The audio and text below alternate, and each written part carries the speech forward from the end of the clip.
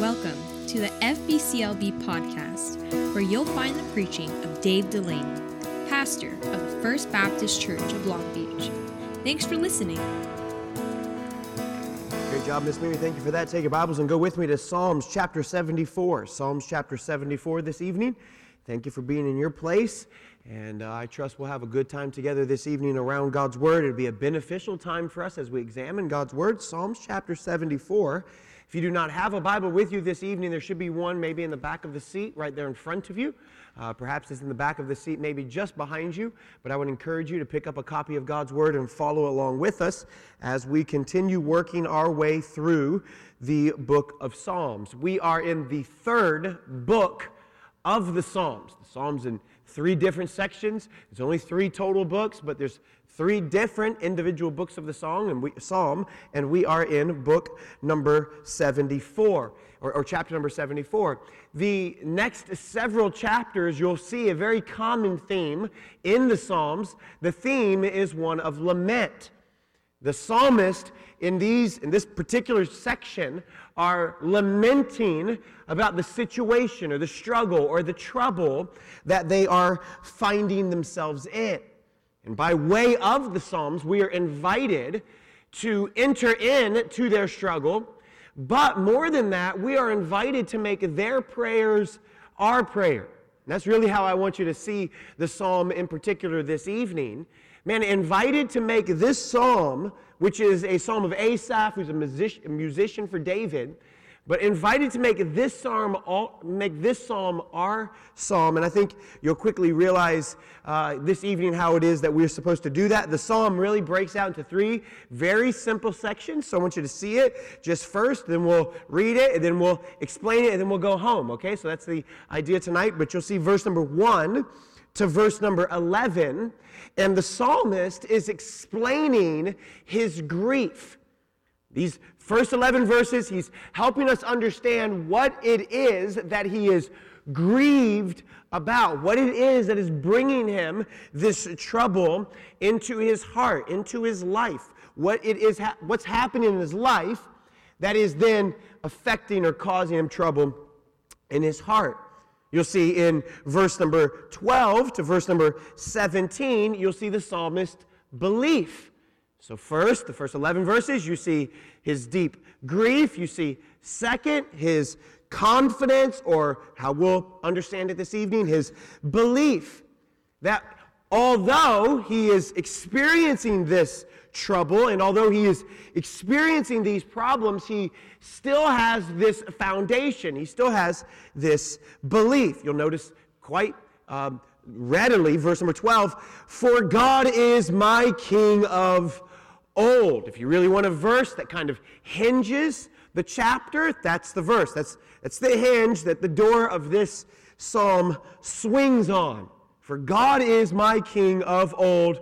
And then listen to this, working salvation in the midst of the earth. That's a wonderful, wonderful verse. Then, so you have the grief, the belief, and then the final section there, verse number 18, all the way to the end, verse number 23, you have the psalmist crying out for relief. So those are our three sections. Let's jump in. Let's get right to work. Verse number 1, you notice, verse 1 down to verse number 11, you'll see his grief. With me, verse number 1, "O God, why hast thou cast us off forever? Why doth thine anger smoke against the sheep of thy pasture? Remember the congregation which thou hast purchased of old, the rod of thine inheritance which thou hast redeemed, this Mount Zion, wherein thou hast dwelt." So the psalmist is explaining the reason why he is experiencing this deep grief, and it's in particular because he feels this rejection from God. Now, whether the psalmist was or wasn't rejected by God is not really irrelevant.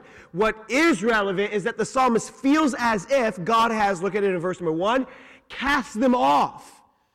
As if he has, verse number 2, he's forgotten them. That's why he's asking God to remember them. So you don't need to ask someone to remember you if they have not forgotten you, right? So he's saying, God, you've forgotten me. You've cast me off. You've thrown us away. You've removed yourself from us. You'll see this later on. Look at verse number 11. Why withdrawest thou thy hand, even thy right hand? And so there's an image there. The psalmist is saying, God, you've cast us off. You've thrown us away. God, remember us, because clearly, because of what we're going through, it's clear that you have forgotten us. And God, why did you pull, that's withdraw, why did you pull your right hand away from us? Why did you remove yourself? You stopped showing yourself strong. You stopped holding our hand. You stopped helping us up so that we were going. Like, think of the image of holding a little child as they're stumbling down and learning to walk, and the image is the right hand of God has been removed. So now Asaph, the congregation, Israel is stumbling, they're falling.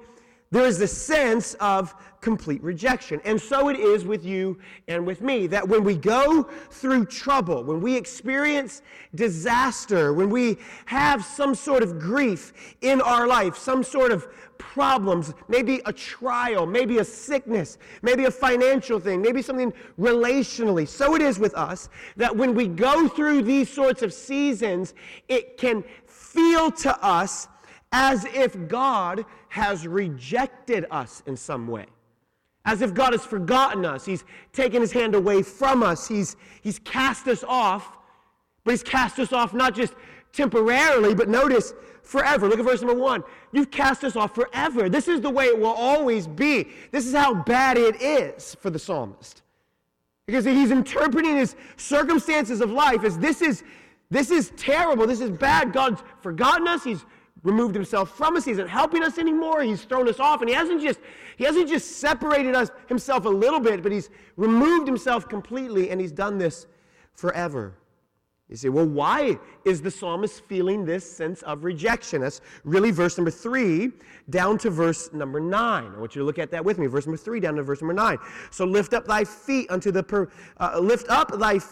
perpetual desolations, even all that the enemy hath done wickedly in the sanctuary. So why is the psalmist, look here, why is the psalmist feeling this rejection? Because of what is being done by the wicked in the sanctuary. Look at verse number 3. Even all that the enemy hath done wickedly in the sanctuary. So he feels this rejection, he feels this grief, he has this problem. God's cast him off, removed his hand, isn't helping him anymore, he's forgotten him. Why? Why does the psalmist feel it? Because of what's happening in the sanctuary. Look at verse number 4. Thine enemies roar in the midst of thy congregations. They set up their ensigns for signs. Look down to verse number 9. We see not our signs. As he's saying, your enemies came in and they tore down our signs. They removed all those godly instruments, like I think they are all those wonderful Old Testament pictures, right? The Ark of the Covenant, the lampstands, the rods, the curtains, the curtain that surrounded the temple, the tabernacle. Think of all those beautiful, wonderful images from the Old Testament that God gave to his people. Think the law of Moses. Think Aaron's rod that blossomed when all the other rods didn't. Think of all those beautiful signs that God said, take those, put them in my temple, that when you see them, you'll always be reminded of that I am a God who is for you. He's saying, we don't see those anymore. They've ripped down all of our signs, and they've put up their own ensigns. They put up their own flags. They hung their own banners. They're waving their own standard. They tore all these down, which reminded us that you were for us, and they've put up all these other ones, which are a testament to their own gods. In particular, what's happening is there's desolation in the sanctuary, there's desolation in the temple. They're tearing down all these signs that reminded the congregation that God was for them, and they put up all these other signs that basically are saying, our God is stronger than yours. Look at verse number 4, or look at verse number 5 rather. A man was famous according as he lifted up axes upon thick trees. So he's giving you an image. This is an image here. He's saying, this enemy who did all these wicked things, he was like a wild and crazy lumberjack. That's the kind of image. Like this wild and crazy lumberjack, like the guy who went through the forest and just chopped down trees. This barbarian, think long, big beard, his crazy flannel shirt, large muscles, bulging biceps, probably something similar to how I look, right? And he's going through, and this is this kind of crazy man, this way, wielding this axe. Look at it in verse number 5. As he lifted up axes. Look now, verse number 6. But now they break down the carved work thereof at once with axes and hammers. Do you see the image? The image is, our signs aren't there, they're torn down. Those things that reminded us that you were for us are no longer there. All their flags are waving, and the enemy that came in and did that, and they came in and they did it, wielding these axes and throwing them around like these wild, crazy, maniac lumberjacks who were just wrecking desolation and causing havoc everywhere that they go. Not just that, but look at verse number 7. And they have cast fire into thy sanctuary. They have defiled by casting down the dwelling place of thy name to the ground. So there's this mass invasion.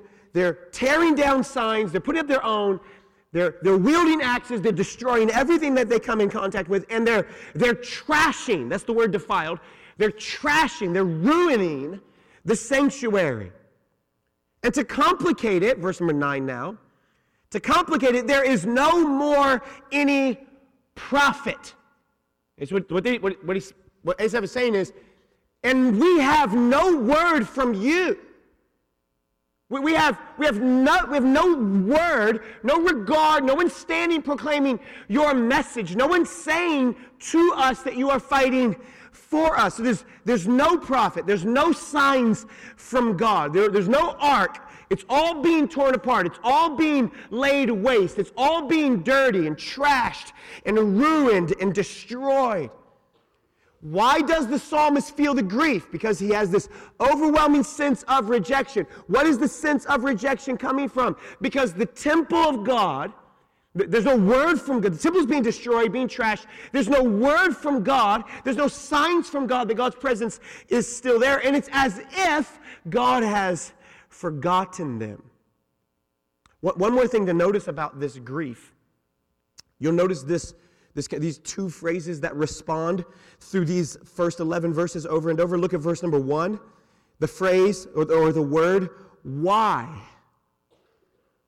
Look at verse number 1, about halfway through the verse. Why?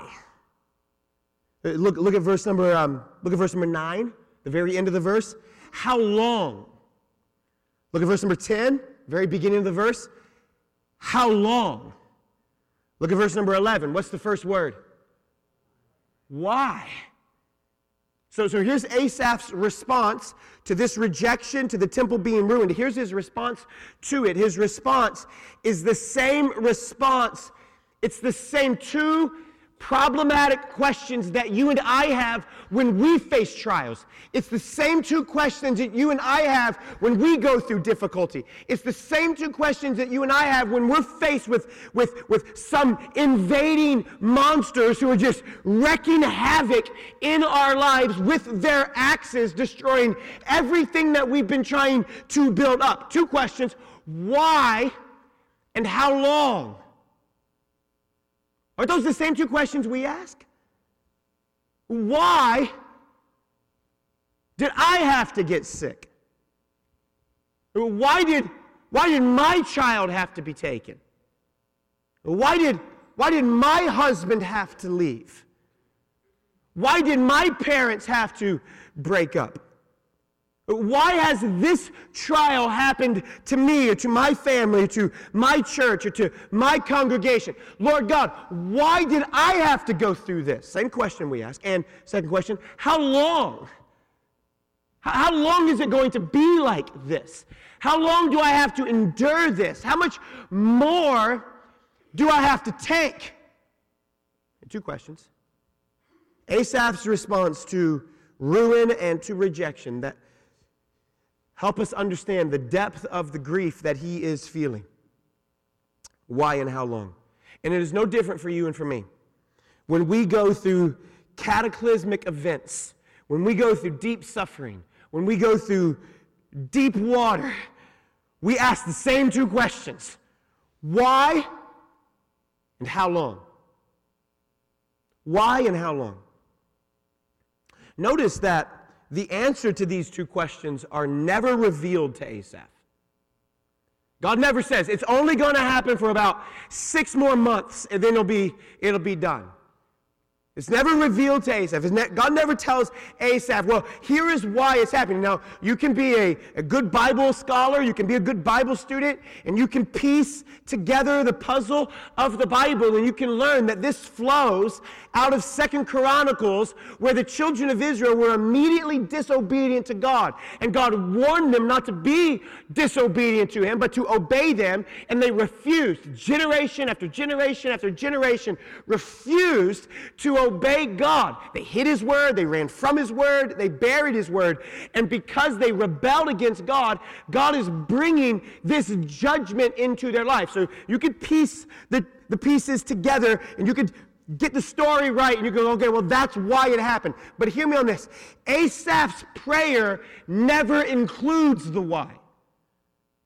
Okay, so stepping back to where we are, looking into history, we can piece it together. Oh, well, that's why that happened, because we have now this 30,000-foot view, and we can see it so much clearly on the pages of Scripture. But what you need to know is that for Asaph, it was not so easily discerned. He couldn't just open his Bible and thumb a few chapters or pages back and find out why that was happening. And so it is with you and with me, is it not? That when we go through trials, we ask the same thing, how long? And we ask the same thing, why? And oftentimes, that question is never answered in the immediate, but that question is always answered some way in the future. But hear me on this. It's not even always answered in the future. It's sometimes you go through things in your life that you go, God, why did I have to go through this? Why did I have to go through that? And the Lord never gives you an answer. Enter example A. Job. Does Job ever get a reason?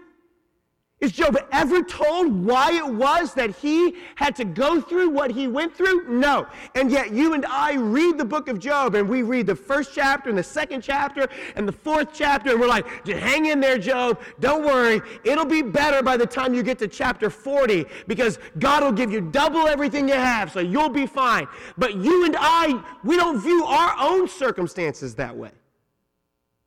We don't view our own problems that way. We have the same, similar response as Asaph. Why and how long? So here's my question on this first point. Does that resonate with you? Can you read that and actually be invited into that and go, man, I know exactly what that feels like. I'm certain that there is a section of our minds or our hearts where we would like to answer yes. But I think in most cases, the truthful answer is probably no. Because it's easy for us to read this while we sit here with all the signs, with all the presence of God, with the Word of God, with the fellowship of the people of God, no desolation, no wild lumberjacks running through the hallways, wielding axes. It's just the children. I promise they're okay. So it's easy to go, oh, well, that makes sense, because I ask questions just like that too.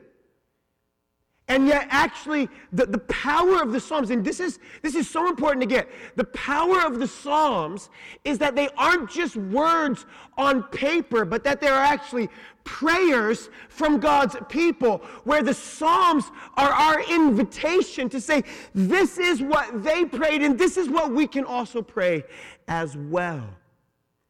Why is Asaph grief-stricken? He's grief-stricken at the destruction of the meeting place of God, and he's grief-stricken at the destruction of the people of God, and he's grief-stricken that these people of God have no word from God because God has apparently rejected them. I think often in the Psalms, I like to pick and choose what really resonates with me and what really doesn't. I like to pick things like, the Lord is my shepherd, I shall not want. He maketh me to lie down in green pastures. He leadeth me beside the still waters. He restoreth my soul. Oh man, that really makes me feel special. That verse, chapter, that resonates with me. But a chapter like this, God, look what's happening to your people. And what's happening to your people is causing grief to my heart. Those kinds of verses, these kinds of chapters, they don't resonate with us the same way. We can come across things like this. And do we make these sorts of psalms our prayer? And that's really the difference between spiritual maturity and spiritual immaturity. Spiritual maturity comes across things like this and says, Lord, I want this to be my prayer. I want to grieve over the things that grieve you. I want to be bothered over the things that bother you. I want to be moved by the things that move you. Listen, this is what I want for us as a church. This is what I want for my own life. I want the Psalms to shape the way we pray, shape the way we see each other, shape the way we see what God is doing in our lives. There is another man in the Bible who also wept over what he saw happening to his people. Do you remember who that was? His name was Jesus. That when Jesus overlooks Jerusalem and the destruction and the desolation and the rejection and the ruin and the signs being torn down and the ensigns being put up and the monstrous work that the law has done to the people of God, he grieves. Jesus Christ felt the grief of Psalms 24 when he saw here is a place where God was supposed to meet with his people, and he's grieved at the trash that he sees happening in that place. And just as Jesus was grieved by that, just as Asaph was grieved by that, so many others in the Old Testament and the New are grieved just the same way. Paul is grieved. The prophets are grieved. There's all kinds of men who are grieved in this way when they see what's happening to the people of God. And I wonder if you and I are grieved like that. Why and how long? So we have first the grief, we have second the belief. This is verse number 12, verse number 17. And in these verses, the psalmist is going to give us these wonderful images. He's basically going to say two things. He's going to say first about the belief. He's going to say first, God is my rescuer. That's verse number 12. For God is my King of old. I love that verse. For God is my King of old. Past tense. Working salvation. Present tense. In the midst of the earth. God is my King of old, and what has my King of old been doing? He's been working salvation. That was seen in the signs. But what is God also currently doing? He is currently working salvation for the nations. What he's saying, for God is my King of old, working salvation in the midst of the earth.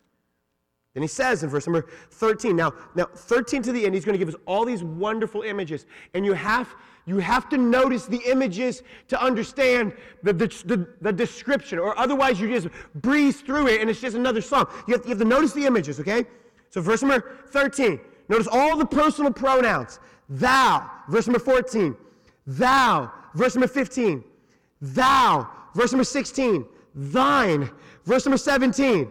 Thou. All these personal pronouns pointing back to the God is my King of old and works salvation. So everything that he's about to tell you about God's power, it's a descriptive It's an image, and it's descriptive of the kind of king that our God is and the kind of ways that our God shows his power. So notice verse number 13, thou, my king of old, working salvation, God, didst divide the sea by thy strength. It was very interesting because the sea was actually a god, small g, to the Canaanite cultures. They actually worshipped the god of the sea. Actually, many people, not just the Canaanites, but many ancient people worshipped the god of the sea because the sea posed the largest benefit, but it also posed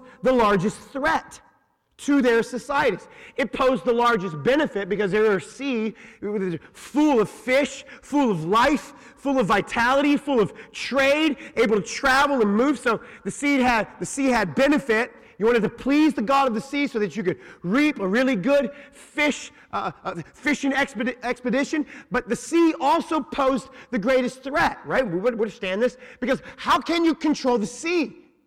Well, you can't. This is why you need to appease the god of the sea. It's why you need to make the god of the sea happy. Okay, so here's what the psalmist is saying.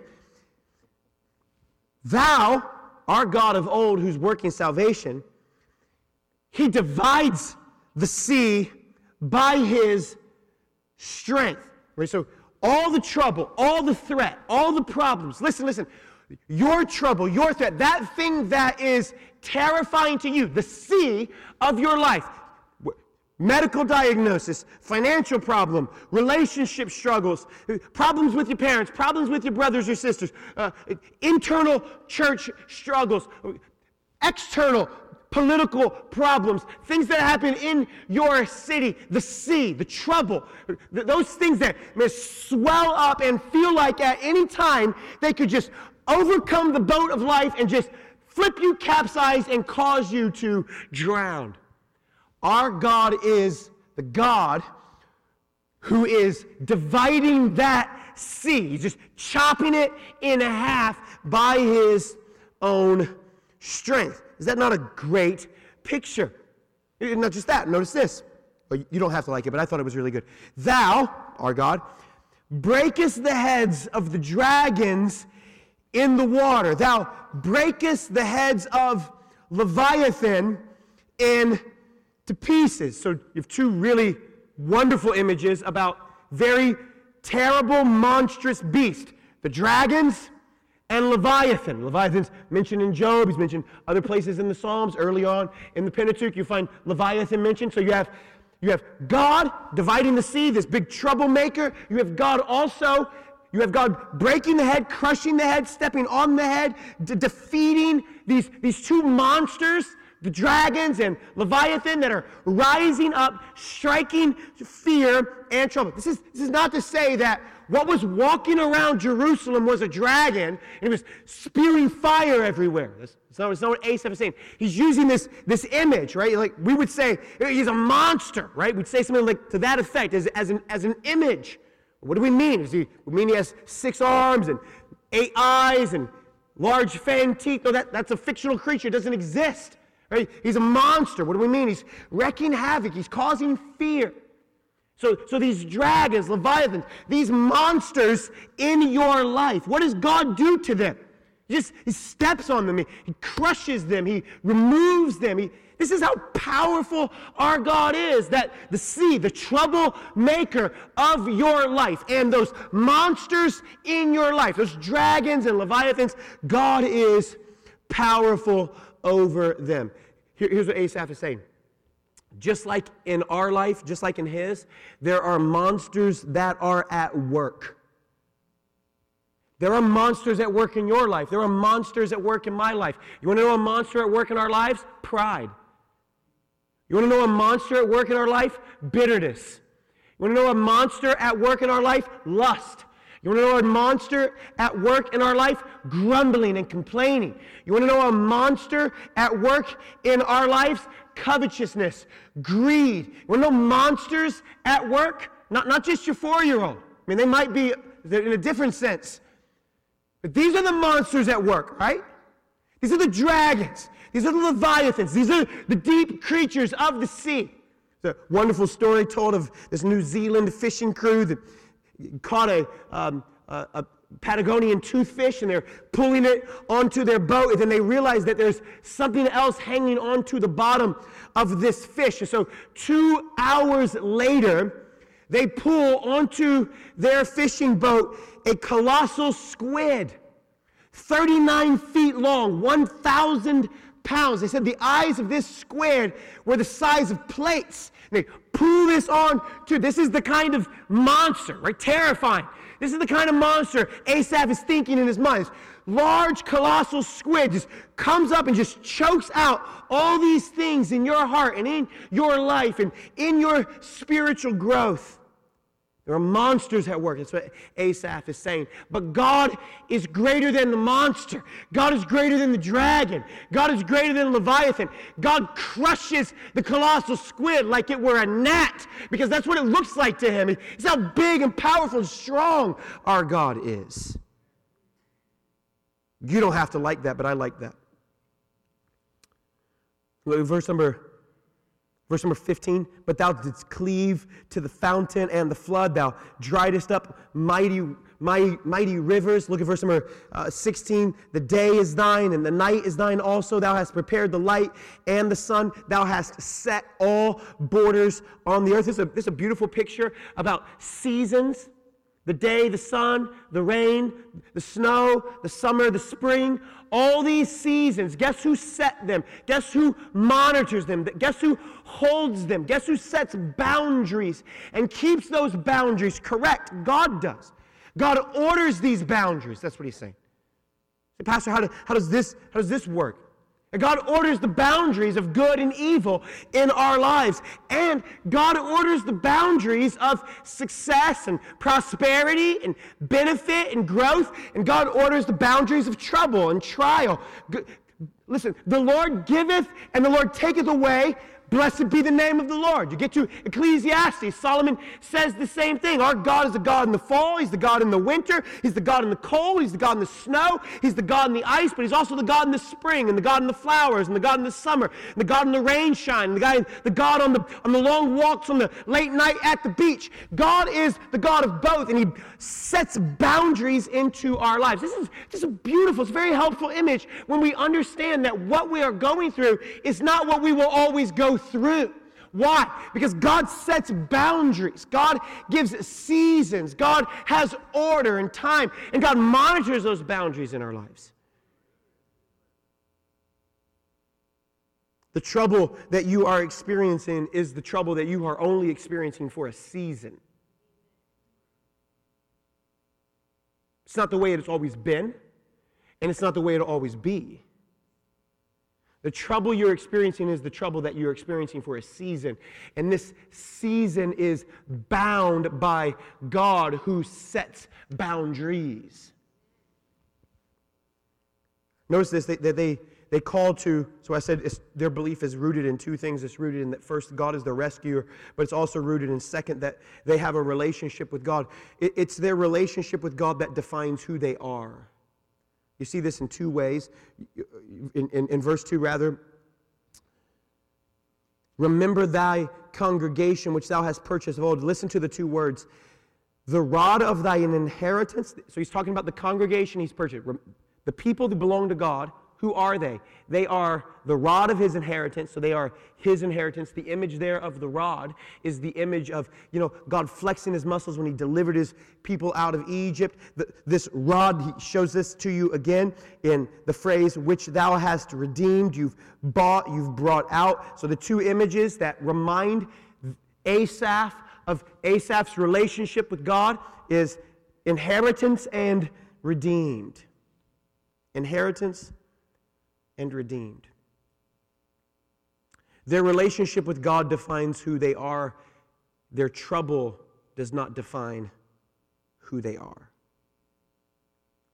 Your trouble, your problems, your trials, your circumstances, these are not the things that define you. what defines you, what gives you identity, what gives you purpose, what gives you meaning, what gives you values. Not the trouble you go through, not the trouble you avoid, not the trouble that you experience. The things that define you, what your relationship, what your identity is predicated on your relationship with God. I'm crucified with Christ, Paul says. Nevertheless, I live, yet not I, but Christ that liveth in me. And the life that I now live in the flesh, I live by the faith of the Son of God, who loved me and gave himself for me. So there is no condition of man, there's no circumstance that you will find yourself in that is more precious than being chosen as an inheritance and being redeemed by the Son of God. It simply means that God has set his favor on us fully and freely. And he's done that with all of his might. What was all of his might? His might was the Lord Jesus Christ. We're studying this in Romans on Sunday morning. What is the power of God unto salvation? The power of God unto salvation was the life, death, burial, and resurrection of the Lord Jesus Christ. Their grief, their belief, last one, their relief. We'll make quick work of it. We'll be done. So remember this, verse 18. That the enemy hath reproached, O Lord, and that the foolish people have blasphemed thy name. So here's the request, here's the relief.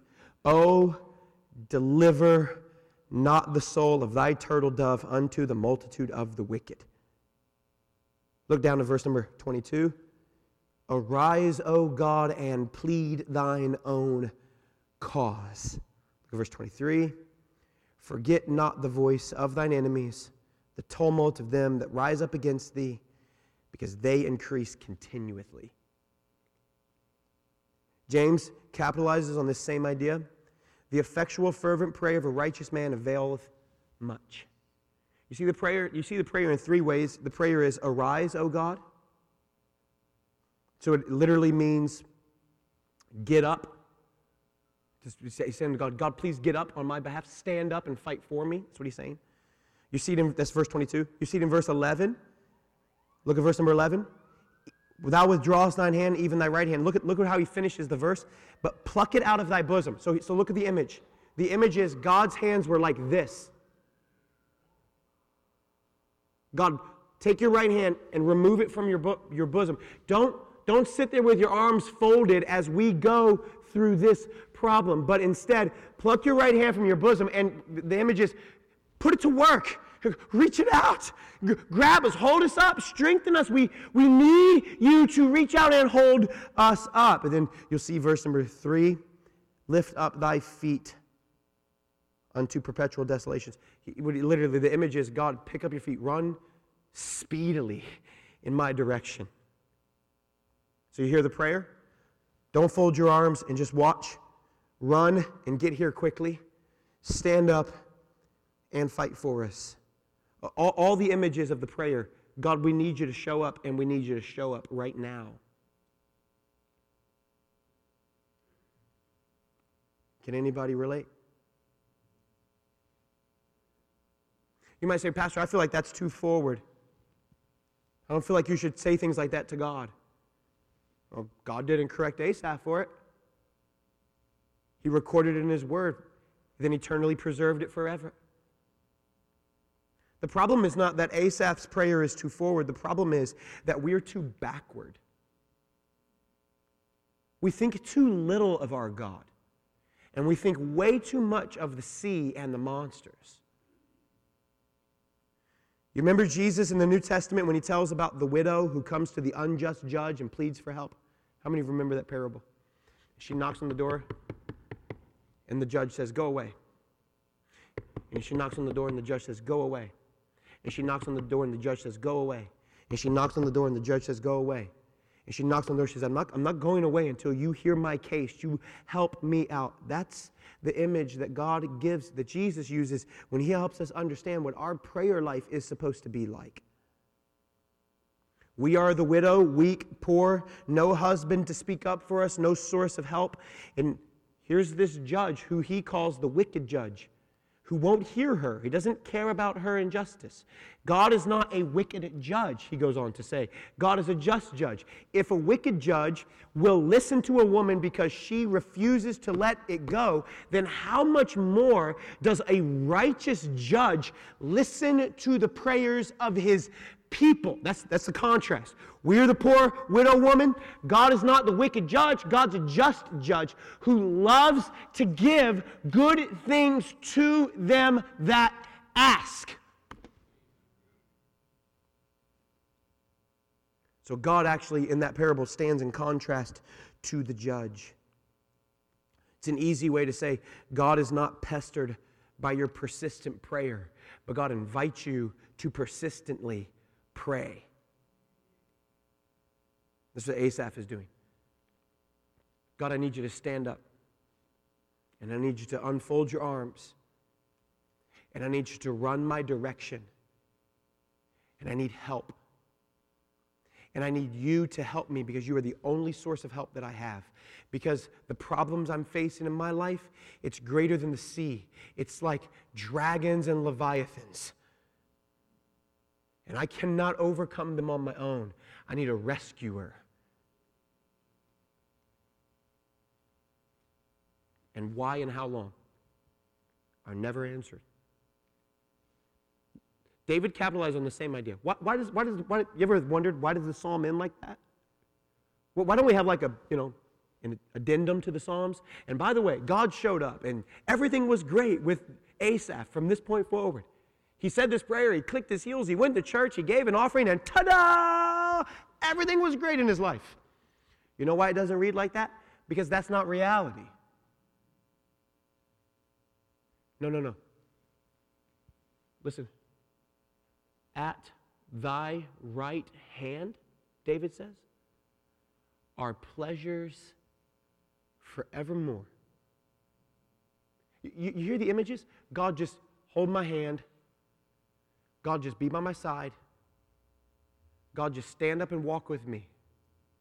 And whatever I have to go through, for whatever reason I'm going through it, and however long it must be, it will be okay because thou art with me. You see the help? The help is not that the problem goes away. The help is that there is a presence being offered by God Almighty himself. God, your rescuer, is with you.